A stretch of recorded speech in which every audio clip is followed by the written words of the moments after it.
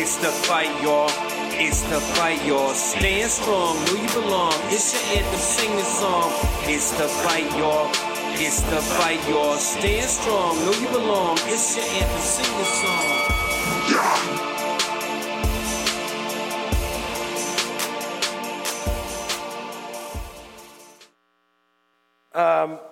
I'm trying to bring forth an old childhood dream. When I was a young kid, about 8 years old, we heard of the name Rocky Balboa. We didn't know how it would change our lives. Well, as an Italian American growing up in a home where people would just speak Italian and no English, I didn't know if there would ever be hope that Italians would look better than just a mafioso image. I thought maybe there would be some hope for our people, and then Rocky came. And I remember the day when I was sitting in the movie theater and Rocky Balboa came on. I didn't know what we were going to expect. And then we came out and we were standing tall and strong because something happened. Italians looked really good that day. And not only that, we actually saw a figure who was humble, teachable, that became a star. Now, many of you would say, so what? Okay, for me, though, it was something that was really good because I realized that boxing is something that is a good sport. You can learn a lot from it. And it could even equate to how we see our relationship with God. I mean, that's important for us. That's why we want to call this this sermon series, a new sermon. The first one is called The Fight. And we ought to know our contender as we get into the ring, as we're walking with God. You know I've shared with you that Rocky Balboa is someone that we can learn from. He actually was a philosopher. I know somebody will laugh. But when you think about the quotes that Sylvester Stallone had in this movie, he had quite a few of them. Some will make you really laugh, and some will make you even wonder, where did he get that from? But there was a particular one, there's a few of those quotes that I want to share with you. Because even Rocky said this, he says, every champion was once a contender who refused to give up. You know what I mean? Every champion was once a contender who refused to give up. And he said another one, and I love the way he said, he goes, it ain't about how hard you get hit. It's about how hard you get hit and keep moving forward. It's how much you can take it and keep moving forward. That's how winning is done. Now, some of you would think, man, that makes no sense. But it does. Because for a boxer, when they're in the ring and they have to wear these heavy gloves, and after a few rounds, they feel like 100 pounds on your hands and you're all taped up.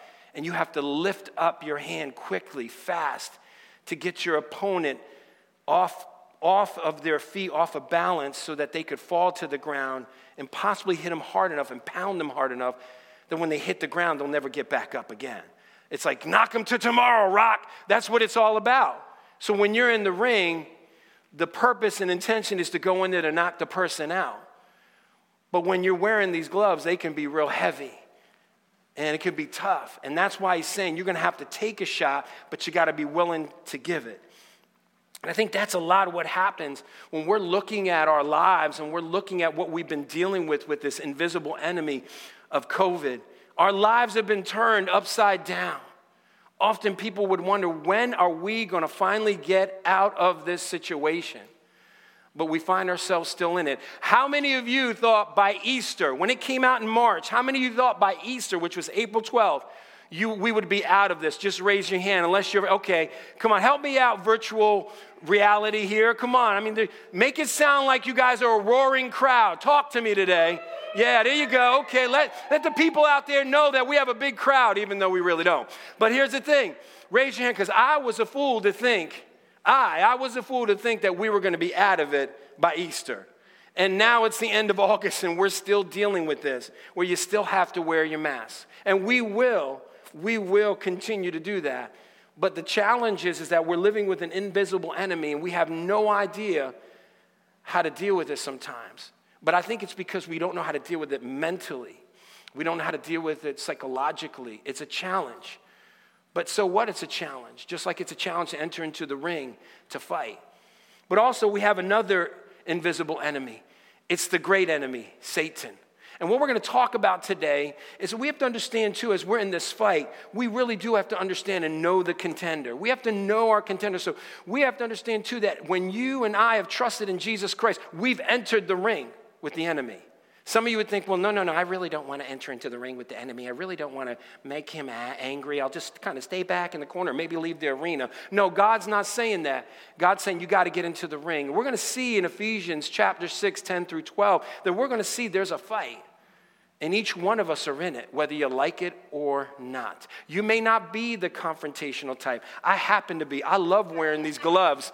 I mean, I feel strong when I'm wearing these gloves. My wife's like, simmer down, son. But it's like, I'm sitting here and I'm excited because of, just growing up and kind of, walking the streets. And we always had to have our hands up. So we would have our hands up. But a fight is not just about having your hands up and punching people. There's more to a fight than that. And we'll learn that today. But we have an invisible enemy, and his name is Satan. And his tactics, his devices, his deception, his schemes, which we'll talk about shortly, and the power and authority given to the believer in Jesus Christ, that its power originates and it's found in God. The source is God because of his son Jesus, the person and work of Christ. And so it's been given to the believers, and we need to know that in the book of Ephesians, we can understand that there's a battle, there's a ring, there's a fight. But we have to understand, too, that we have to learn the what, the how, and the why. And we'll see that in chapter 6 of Ephesians. But let me give you a little bit of a background. Ephesians was a church that began with Priscilla and Aquila in Acts 18, and then established with Paul in the third missionary journey. He pastored the church for 3 years and then handed it off to Timothy, whom he was discipling for 18 months. So the primary goal for Timothy was to defend the truth, the doctrine, the teaching of the apostles from false teachers. And we know that false teachers who were pseudo-teachers, pseudo coming from the Greek, is that their half-truths would come in form of a presentation, but then behind it was a bunch of lies. And Satan was leading that, because we understand that he is a deceiver. He blinds the unbeliever. He's known to lead people astray, and we understand that. But the idea is that he had to stand firm as an overseer and pastor for this people who were congregating together as a church, as a people. And even in 1 Timothy 1:4, it says fables and endless genealogies is what he was fighting against. Myths, people coming up with Gnosticism, with truths that Jesus Christ really truly wasn't the Son of God. So in the understanding of the doctrine, the biblical support of it is that he is. Even so far as that Satan was pounding and getting against this church, where scholars believe the two mentioned in 1 Timothy chapter 1 verse 20, that it was two individuals there that were possibly elders of the church, and they fell away, became deceivers themselves. And so as we think about it, we have to understand that Satan, if he can deceive elders, if he can deceive pastors, then a church could potentially fall. And we have seen that even in our own culture. Within the last 20, 30, 40, 50 years here in America, many churches have fallen because many pastors and elders have fell as well. And so as we enter in the ring, we must be ready to fight in Jesus' name. Do you believe that? Do you believe that you have the power and authority in Jesus' name? Can I get an amen? No, y'all not convincing me. Can I get an amen? Boy, I'll tell you, I don't know if I'd intend to ring with you. I'd be your coach and try to help you out and get a little bit more excited about it, because you do. We do in Christ. We have the power in Christ. But it's not about what we have. It's about what God has through us, because the source is in God. So as we need to know our contender. When we enter the ring with our contender, God provides some things. And let's look. Turn with me to Ephesians chapter 6, verse 10. Because when we enter the ring, he gives us strength to fight. Strength to fight. Just look with me here, Ephesians 6:10. It says this: finally, be strong in the Lord and the strength of his might. Now let me stop at finally, because you'll be like, wait a minute, Pastor Brennan, what do you mean by, let's stop at the word finally? Well, let me give you a little more background about Ephesians. You have the first 3 chapters that will talk about theology proper, about who God is, the Father, Son, Holy Spirit. The last 3 chapters, 4, 5, and 6, will talk about theology practice.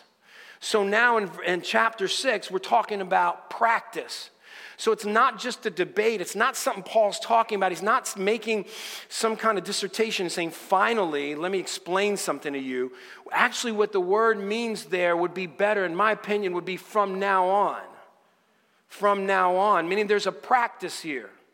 I think that so many Christians, we struggle with understanding about putting the armor of God. We don't even realize we need to put the armor of God on because we don't know about the armor of God. We don't understand it. We've never experienced it. But it's not about experiencing it. It's about the fact that God has given it to us. And all we need to do is ask God to help us to put it on daily. This is important because finally means from now on, meaning we, you, I, the believers in Christ need to practice it. It's not just there in case there is a battle. You need to always put it on. And so it says this, and the word strong, be strong, is in the passive. It's in the present passive. In the Greek, it means this, that it's continuous in the present, but passive, that it's a source of strength that's external. It's outside of us that comes in us that gives us the ability to be able to fight.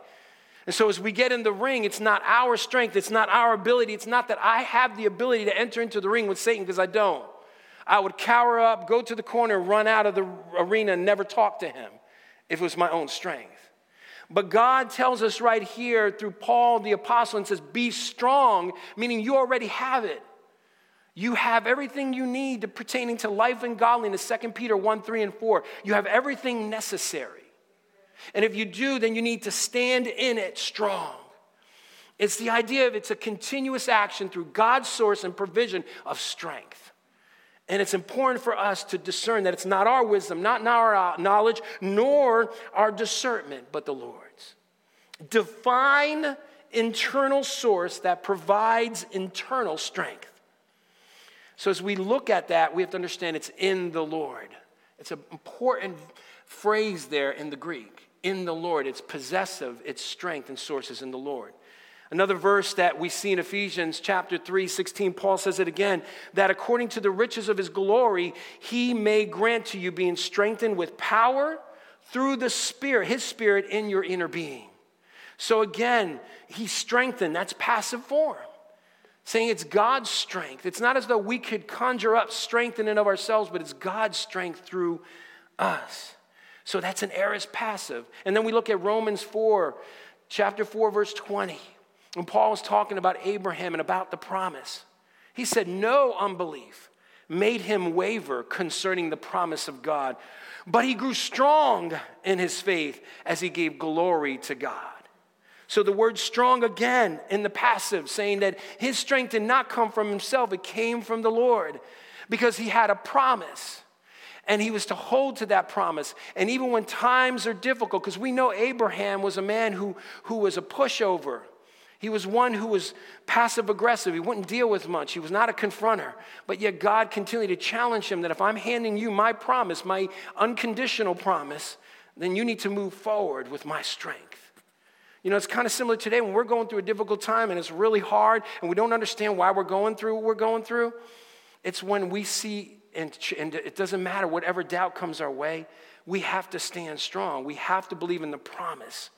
The word promise is the declaration to do something with implication of obligation to carry out what was stated.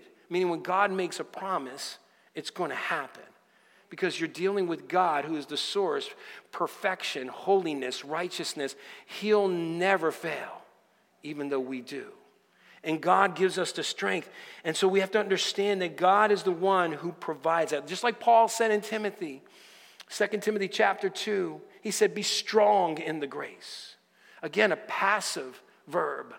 And grace, unmerited favor. So God's given us grace and sanctification and the strength that comes not from ourselves, from God. It's when we submit. It's when we die to self. When we realize we can't do it ourselves.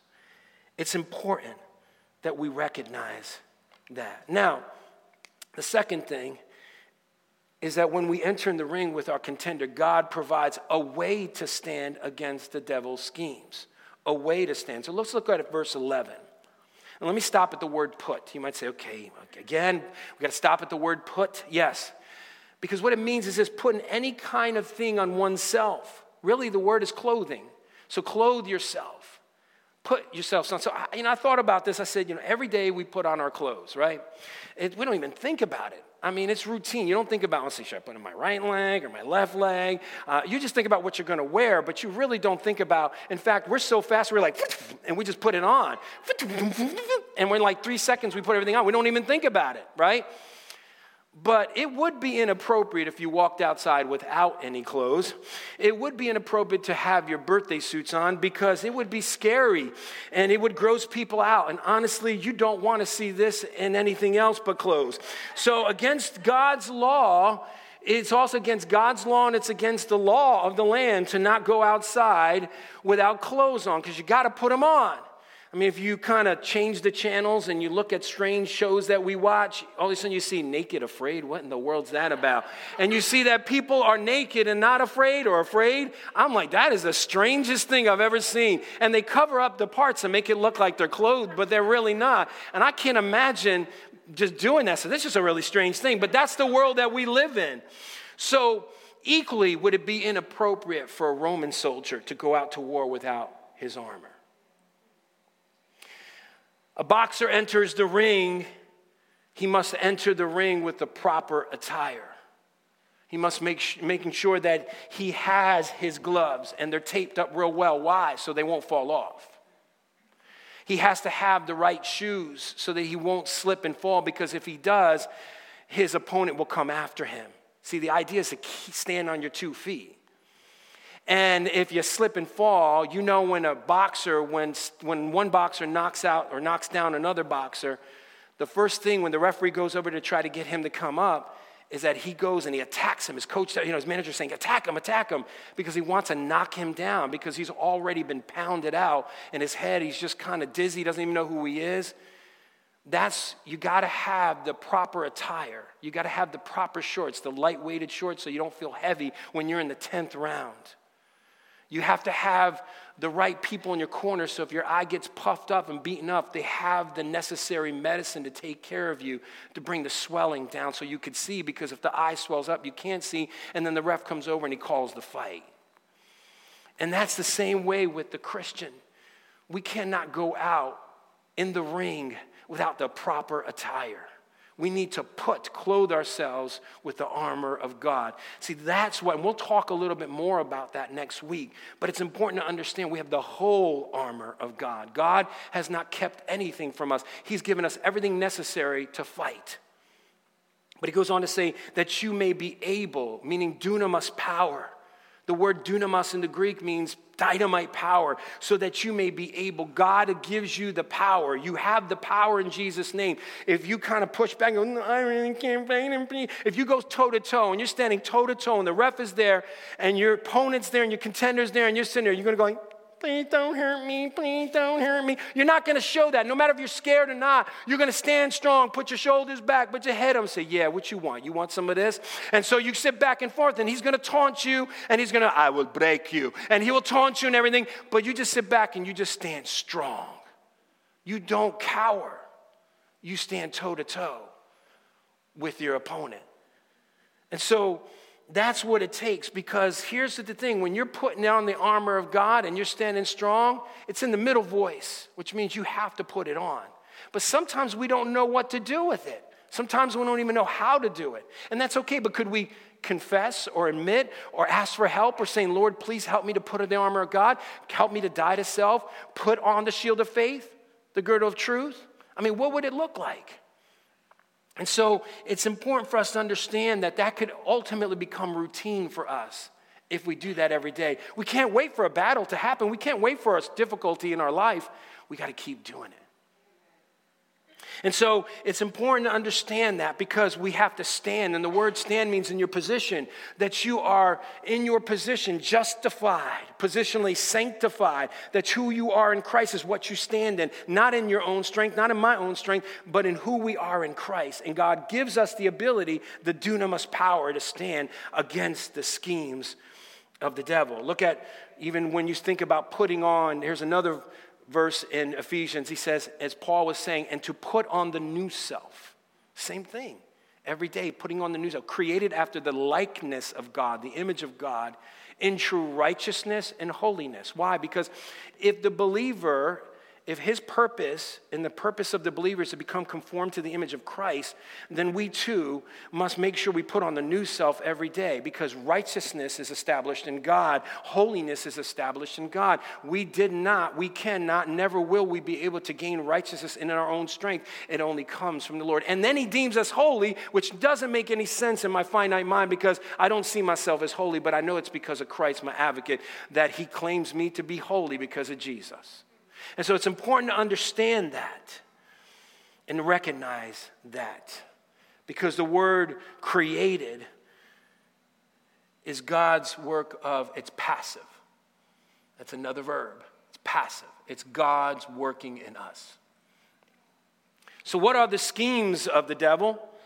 Well, let me stop here and say this. The word schemes is craftiness. It means sly. It's a scheme. And then the word actually comes from what we would know the English word to be method. Okay, methodotos.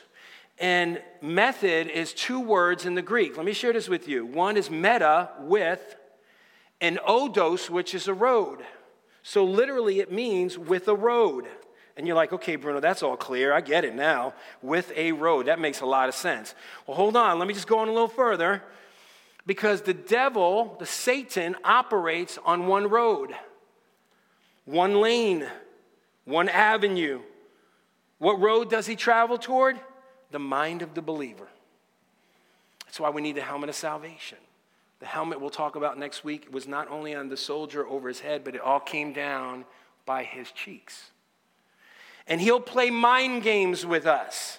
He'll try to confuse us. He'll make truth to look like truth, because he'll speak half-truths and then bring the lie. And he'll reel us in to get us to believe, even emotionally. That's why when Satan attacks, he attacks emotional on our emotions. He attacks because we see something and it's true, but then he attacks us and says, isn't it true? Don't you want to get back at them? Don't you want to tell them where they really need to go? I have a place reserved for them. Come on down. I mean, that's what we would want to say. But the schemes as he starts can be similar to what we would think of. He's a liar, and he's always lying. I mean, we know that's one of his schemes, because he's a liar. Even in John 8:44, it says, you are, when Jesus was talking to the Pharisees, you are of your father the devil. Boy, he didn't mince any words. I mean, I'm telling you, that wasn't very encouraging. But Jesus says, you are of your father the devil, and your will is to do your father's desires. He was a murderer from the beginning and does not stand in the truth, because there is no truth in him. When he lies, he speaks out of his own character, for he is a liar and the father of lies. John also said in 1 John 3:8, whoever makes a practice of sinning, now not someone who struggles with sin, but someone who's constantly, routinely practicing sinning, is of the devil. For the devil has been sinning from the beginning. The reason the Son of God appeared was to destroy the works of the devil. So he's a liar. Pretty much, he speaks half-truths. And as I said, he brings forth the appearance of truth with confidence. Even something you and I have experienced emotionally or physically or mentally. He might say something like, do you remember when you messed up here? You remember how embarrassing it was? You notice how those people didn't hang out with you anymore? So what happens? I start to think, I got to perform better so people will like me. And he begins to create that lie. He will confuse you with guilt and shame. Secondly, what he'll do is he'll accuse you and I. He'll accuse the brethren. We see in Revelation 12:8-10, it says this, but he was defeated, and there was no longer a place for them in heaven. Talking about Satan and his angels. And the great dragon was thrown down, that ancient serpent who is called the devil and Satan, the deceiver of the whole world. He was thrown down to the earth, and his angels were thrown down with him. And I heard a loud voice in heaven saying, now the salvation and the power and the kingdom of our God and the authority of his Christ has come. For the accuser of our brothers has been thrown down, who accuses them day and night before God. In God's tribunal court, you have God who's the judge, the Father, and you have Satan who's there accusing. He's accusing believers. He's accusing of coming against us due to our inability to trust God in certain situations. He's accusing us of our failures. He's accusing us of our rebellion. He's accusing us of our sinful habits. He's accusing us of our slander toward others. He's accusing us of our gossip. He's accusing of us our unwillingness to die to self. Here's the important point. Satan is correct. We are sinners and commit many sins daily. But we have an advocate, Jesus, who stands in for us so we can stand up against his schemes. That's what it comes down to. He can accuse us all day long, but if we stand in the word of God and who we are in Christ, then we can stand against the schemes of the devil and put on the armor of God, because then it's God's strength. It's not ours. And so whatever he throws at us, we have to stand in. By the way, the word against, going back to Ephesians 6:11, when we say stand against the schemes of the devil, the word is pros in the Greek. It means a face-to-face encounter. It means you get in the ring and you stand toe-to-toe, face-to-face with the enemy. Your shoulders back, your head up, you don't cower. You stand strong because you got the power in Jesus' name to do it. And so you stand strong and tall, because I love what a person who wrote a book called Dressed to Kill, he said this. He talks all about spiritual warfare throughout this book. He does a fantastic job. And he says Paul's portraying a soldier who is looking his enemy directly in the face, eyeball to eyeball. This is a soldier who is standing tall. His shoulders are thrown back. His shoulders are thrown back. His head is lifted high. He's so bold. He's daring. He's courageous that he is glaring fearlessly right into the eyes of his adversary. You know what adversary means? Anti-righteousness. That's what adversary means. Satan himself cares nothing about righteousness. That's why he's accusing us day and night. And he will do whatever he can to penetrate us till we fall. Also, he disguises himself. It's really just in 2 Corinthians chapter 11, verse 4, he says, and no wonder, for Satan disguises himself as an angel of light. He disguises himself as an angel of light. It's understood so clearly that what it means is that he pretends to be someone he's not. And what he does is like he did in Genesis chapter 3. He did it with Eve. He said, did God really say that? He just tried to plant doubt in her. And then when she gave in, he tried to make it like he was on her side and baited her for the trap. And that's what he does. He'll make comments like this. You deserve this. This is what you've always wanted to do. You're going to let this situation slip away from you? Don't let him or her get away with it. He will do whatever he can to pretend like he's on your side, because he'll attack your emotions when you're angry, frustrated. He'll say, yeah, you deserve to tell that person what you really think. But we fail to pray. But we fail to put on the armor of God. And that's what ends up happening. He disguises himself. You know, the word devil is stated 40 times in the New Testament. And it's the word diablos. Let me break it down for just a minute. You have dia, which means through, penetration. And you have balos, which means to throw, launch. So you have throwing something to penetrate.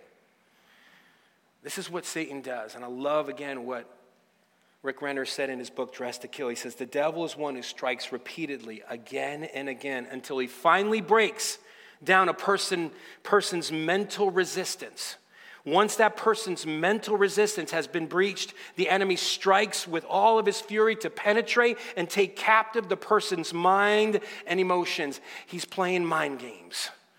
He loves to do it. Even if you think you're standing strong and tall in the Lord, he comes at you in another way. He'll just find a little sliver of a crack. That's all he has to do. That's his tactic. That's his strategy. In fact, let me share a couple of strategies with you here. One is that he'll just say, you don't need God. You don't need him. You could do this all on your own. In this Western American society of America, independence is spoken highly. So he'll just, you don't need God. He'll just feed your ego. He'll feed it well. And we all love to hear our name. We all love to hear how great we are.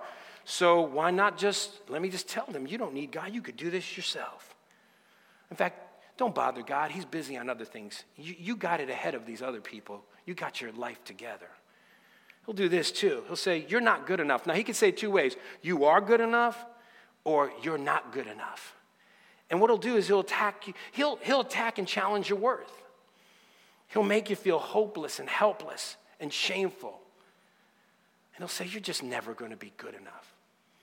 Or he could even say this: if God really loved you, you wouldn't be struggling like this. He'll just place doubt. He'll throw in that doubt of uncertainty, insecurity, isolation, and then you'll feel like, I'm all alone. But Michael Jackson said, you are not alone. You're not alone. You're not alone. Because with God, he's always promised to be there. Then fourth, God wants to make you happy. Now, I don't get this one because he twists the truth. Of course he doesn't want you to be happy. He wants you to be godly. But if you get on social media, you will not be happy. You'll see everyone else and how wonderful their lives are going. You're thinking, what about me? My life is not good. And you'll start to just go in and just say, I'm not. And Satan will see that emotional disability there, and he'll say, I'm going to attack that. That's how he works. We got to know our contender. We got to know that he's there trying to fight against us. Joshua Harris, a former pastor, a sad story. He wrote a book in 1997 entitled Kissing Dating Goodbye. It was about 20. He was 20 years old. It's over 20 years ago. I remember that book. I was a youth pastor, associate pastor of a church, and we tried to encourage our children, our teenagers, to live a life that's pure. And he continued to advance that anthem throughout his years of being a pastor. The premise of the book is, if you're dating before marriage, it's a training ground for divorce. He was the pastor of Covenant Life Church in Gaithersburg, Maryland, a mega church, well known all around the world. And last year he denounced his faith and got divorced. His statement was, I am no longer a Christian. He removed all his publications and apologized to the LGBTQ plus community for his treatment of them. Just this couple of months ago, or just prior to COVID, he went out on a march to support gay pride. Just falling apart. I don't think he was putting his armor on. And I think sometimes when we get comfortable, we think it's okay, I don't need God. And I gather that he fell away and the enemy attacked him because all he was doing was pounding him and pounding him and pounding him and pounding him and pounding him, penetrating through his mind, trying to get him, if I can get this pastor, this well-known megachurch pastor who has influence all around the world amongst a bunch of Christians, I can pound him until he gives up. And he did. A well-known worship leader from a prominent church said this shortly after Joshua Harris came out with his statement, time for some real talk. I'm genuinely losing my faith and it doesn't bother me. Like what bothers me now is nothing. I am so happy now, so at peace with the world, it's crazy. This is a soapbox moment, so here I go. How many preachers fall? Many. No one talks about it. How many miracles happen? Not many. No one talks about it. Why is the Bible full of contradictions? No one talks about it. How can God be love yet send 4 billion people to a place all because they don't believe? No one talks about it. Christians can be the most judgmental people on the planet. They can also be some of the most beautiful and loving people, but it's not for me. I denounce my faith. He walks away from Christ. But he was a worship leader, leading other people to worship God, and he falls away. That's what he's doing. Satan was pounding and pounding and pounding and pounding, mind games, penetrating the mind until he said, I got another one. That's why we need to put on the armor of God.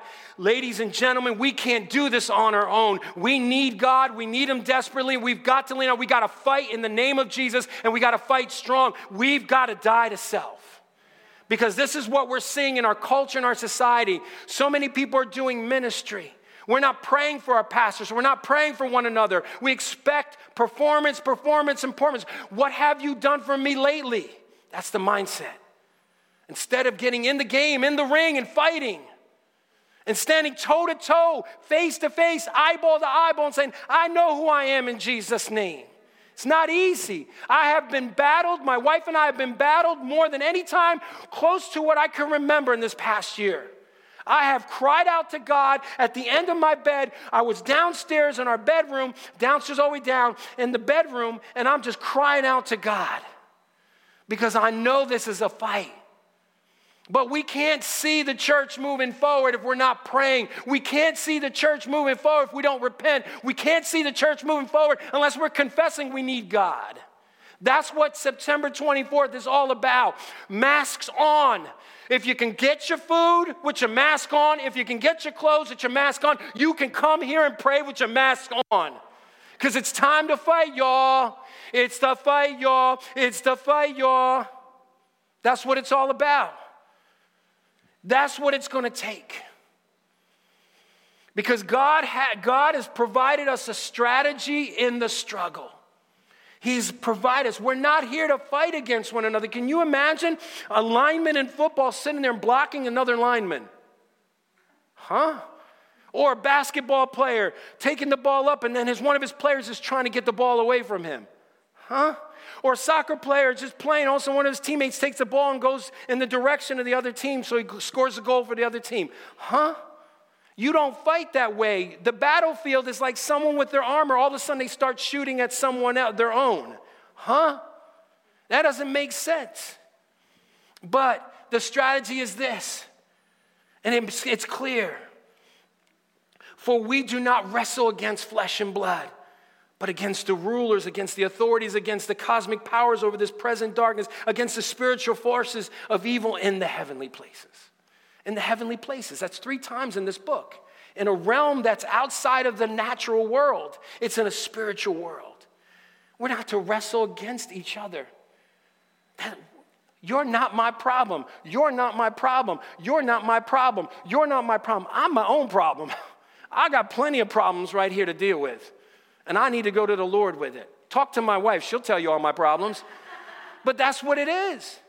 It's hard because all I want to do is attack. I want to go after everyone else. You're stopping me from doing all this stuff. No, I'm stopping myself. There's Satan, the enemy, and then there's me. I can be my worst enemy. And that's why it takes the engagement. That's why that word struggle, if you want to look at the word struggle, wrestle, it's actually an athletic term in the Greek. You can say struggle, battle, struggle against is really a good way of just interpreting it. But it's an engagement in a challenging struggle. That's what the word means in the Greek. Engagement in a challenging struggle. So when we're engaging in the ring, and he's throwing combinations, and he's throwing uppercuts, and I'm just getting bam, bam, bam. I got it, and I'm about to fall. I got to stand up and get back on my feet and not give up. That's what it's going to take. That's what it's going to take because the prince of demons, who has all of his demons in a structural form, is coming out, and he's pounding and pounding and pounding and pounding and pounding and pounding, working hard against us. And we go in there and say, I don't need my armor. I'm good. I'm good. I don't need my armor. I'm good. I don't need God. I'm good. We can't do that. We can't do that. It's the fight. It's the fight. 1 Timothy 6:12, it says, fight the good fight of the faith. The word fight, guess what? Similar to the one in Ephesians 6:12. Struggle. Athletic. Fighting against your opponent. You're fighting, but the word means agony, where we get the word. It's agone. It's pain. It's struggle. It's a challenge. It's a similar word to when Jesus was fighting in Gethsemane for the sake of the gospel at the cross. And now Paul is saying we got to fight in our sanctification. We got to suffer. We have to have passion. We have to have agony. And that's what it's going to take because we're in the heavenly realms. So what is the fight, the struggle, the agony? Let me ask you a couple questions. Are you willing to give up your own pleasures? our need for the freedom of living for self, willing to give up our personal dreams and agendas for the sake of the gospel? Are we willing to die for the sake of the gospel? Faith to faith. We have the content of faith, and we have the testimony. Revelation 12:11 says this. This is how you can conquer Satan. And they have conquered him by the blood of the Lamb. This is how we do it. We do it by conquering him with forgiveness, confession of sin, righteousness, and holiness, with the breastplate of righteousness, with the peace that we have through the Prince of Peace. He doesn't like when we want peace. He doesn't like when we confess sin. He doesn't like when we forgive someone else, because then he doesn't have a hold on us. And by the word of their testimony. Faith, the Lamb that was slain, our content of faith in the gospel, and faith, the testimony. Faith to faith, Romans chapter 1, 16 and 17. Faith to faith, that's righteousness of God. For they loved not their lives even unto death. They were willing to give it up, all of it, die to self and willing to die. That's what we have to be willing to do. We have to be willing to die. You know, this is the beauty of it all. Satan may win a couple of rounds, but he will never win the fight.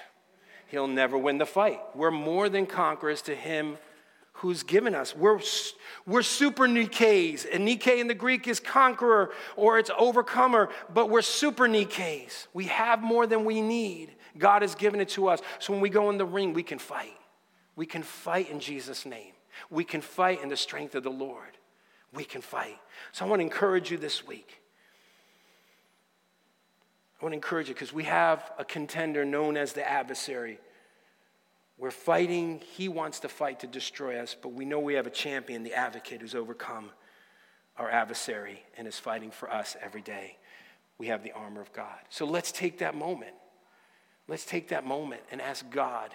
So whether you're watching virtually here, Facebook Live, or you're here in this room, I want you to take a moment right now and pray. I want you to bow your heads for just a moment. I want to just simply, if you can bow your heads and close your eyes. And no one's looking. Children, nobody, no one's looking. Out there on Facebook, don't look. Okay, here. How many people in this room right now, or out there Facebook Live, are struggling with putting the armor on and fighting the enemy? Just raise your hand real quick. I'm just going to thank you. Thank you, thank you, thank you, thank you, thank you, thank you. I know there's some hands up over there on Facebook Live. It's time to fight. This is the opportunity. Let me encourage you this week. It's real simple. Let's look and study chapter 6, 10 through 12 this week. And I want to encourage you to pray this prayer. Put on the armor of God, the helmet of salvation, the sword of the word, the shield of faith, the girdle of truth, the shodding of the feet, the breastplate of righteousness, to fight off the fiery darts of the devil in the name of Jesus. We need to pray that every day. Father, I pray that our people, all of us, will learn to fight, that you would help us to just teach us, Lord. Teach us how to put on the armor of God. I pray that every day will be like routine when we put on our clothes, that we will fight in prayer for our pastors, for our church, for our families, for our marriages, for our nation, God, for our president, for all that we need to, for racial reconciliation, for peace to come upon our nation and around the world, that you would get rid of this COVID, that there would be a vaccination so we can move on. God, we just pray in the name of Jesus that you would teach us to fight in prayer. And that, Lord, we would be a fighting people for the kingdom of God.